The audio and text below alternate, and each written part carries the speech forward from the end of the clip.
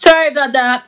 I had a phone call come in. I apologize. This is episode number 5. Kayla Hargis coming in to you from my office in Hereford, Texas on this fantastic Friday. I hope you are all enjoying my podcast wherever you are listening from. And I'm going to change it up today. And just a little bit because this has been on my heart because I have kind of felt this somewhat in my life. And I want to reach out to other people to show them that they don't have to live this way. They can do other things.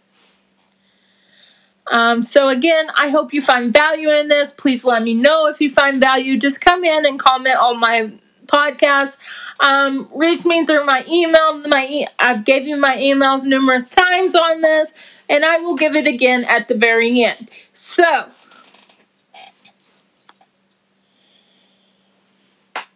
have you ever read that quote or saying, or somebody has told you, let your faith be bigger than your fear? I would like some big faith that snuffs out that fear, some big faith that causes me to live big and do big things for God. I read about those people of faith, even interact with some in my own everyday life.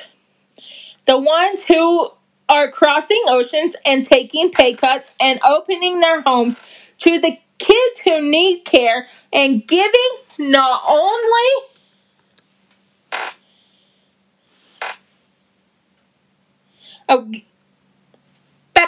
not just money, but also time and energy and standing up for the truth and even facing persecution and death, all in faith-filled obedience to God. The fear-crushing, radically obedient faith. Wow, powerful, right? Amen? Amen. Radically isn't radical. It's biblical.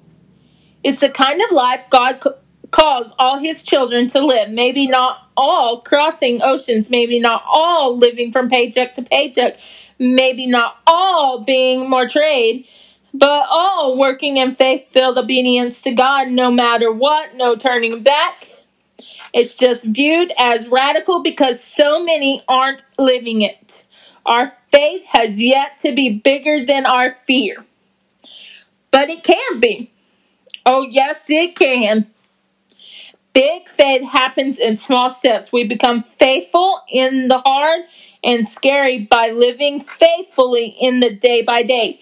We don't wake up one morning all of a sudden fearless and filled with faith, ready to live and even die wholly and solely for Jesus.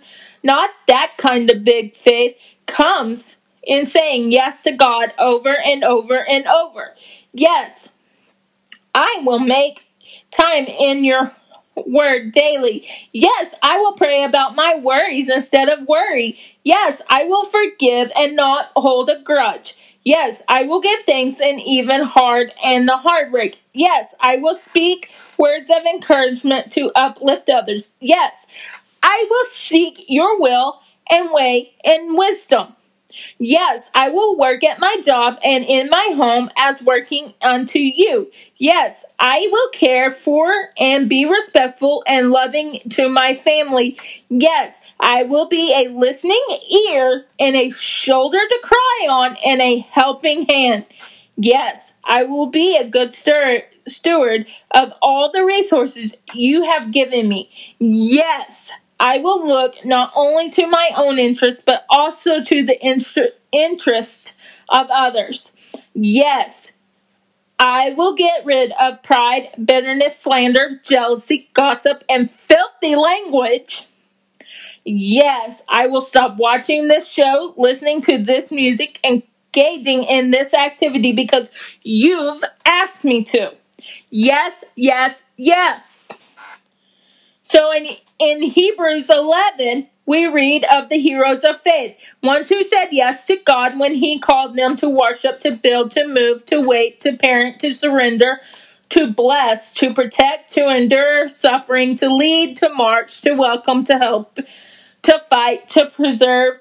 As we move into the opening verses of Hebrews 12, we see how big faith is born and grows in our own hearts and lives.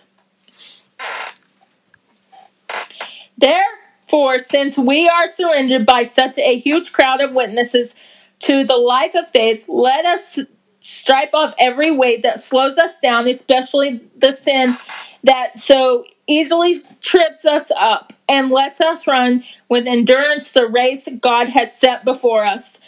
We do this by keeping our eyes on Jesus, the champion who initiates and perfects our faith. Because of the joy awaiting him, he endured the cross, discarding its shame. Now he is seated in the place of honor beside God's throne. That is Hebrews chapter 12, verses 1 and 2. Since we were surrounded by such a huge crowd of witnesses, there are many named in Hebrews 11, and even those names that come to our minds of people who have been examples to us in our own faith journey. They are witnesses to the life of faith. A witness is someone who testifies, and those witnesses are testifying to God's goodness and faithfulness. So, the writer of Hebrews used these heroes of faith, ones whose stories the readers would have known and been familiar with from the Old Testament scriptures as example to encourage the readers in their own faith, right? Amen to that, correct? Let us strip off every weight that slows us down. Since we have so many witnesses to the life of faith, testifying to God's goodness and faithfulness, we are called to strip off every weight that slows us down. It's not time to say no to anything that keeps us from saying yes to God. We need to say no to sin, the disobedience, and gratifying our own selfish desires and making excuses for little lapse in righteousness, living and indulging in activity that isn't God honoring.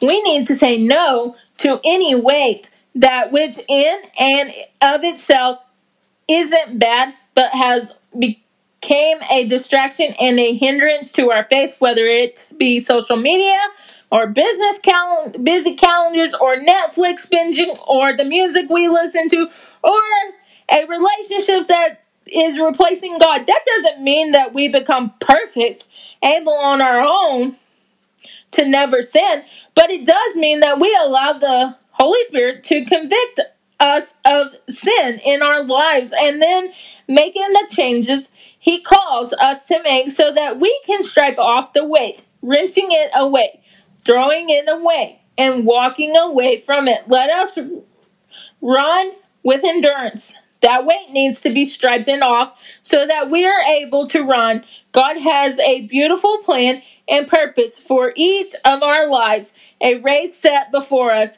that he has set us apart to run. I'm no runner, but my sister used to be. She ran a lot, she played a lot of basketball, right? It took endurance for her, right?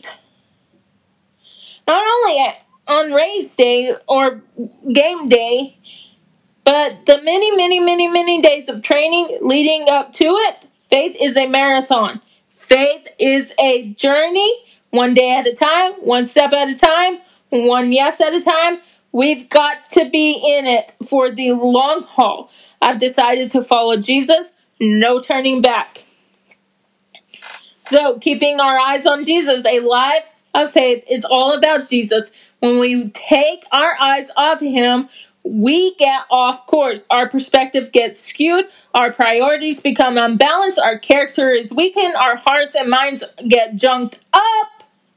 Jesus is the champion of our faith. He endured the cross and now sits at God's right hand. Our faith and hope is in him. I have to ask myself, isn't Jesus worth it? Isn't he worth saying yes to?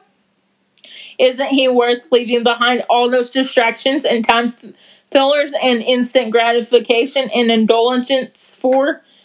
Isn't he worth running for? Running with? Running to? I have to ask myself, who so often lives in big fear? Who is so often weak to temptation? Who is so often picks up weight simply because the shine caught my eye? I have to ask myself, isn't Jesus worth it? And when I think on all Jesus has done, how he had died for my sins and gave me new life and fulfilled me with joy, how he loves me and desires me to be with him forever, I have to answer back, yes, he is worth it. He is worthy of it. He is worthy of worship and obedience and seeking and following and loving and living for. And since he is worth it, and since he is worthy, I've got to keep saying yes. Because I know having faith and trusting God is easier said than done.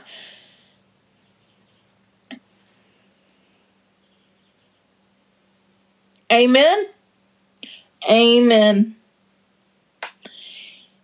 And if you need help on seeking God, I have some 5 steps to help you with that I've come up with that. I have them written in my journal, so just reach out to me if you want those steps. I would be blessed to share them with you and hand them over with you. So I hope you all have a very rest of your fantastic Friday. Thank you for tuning into the Stock Show with Ring with Kayla. And I can't see what this journey holds as I begin to continue to grow on this journey. And it opens many doors, not only just for my heart, but for other people and for my business that I am doing. And thank you guys so much. Amen.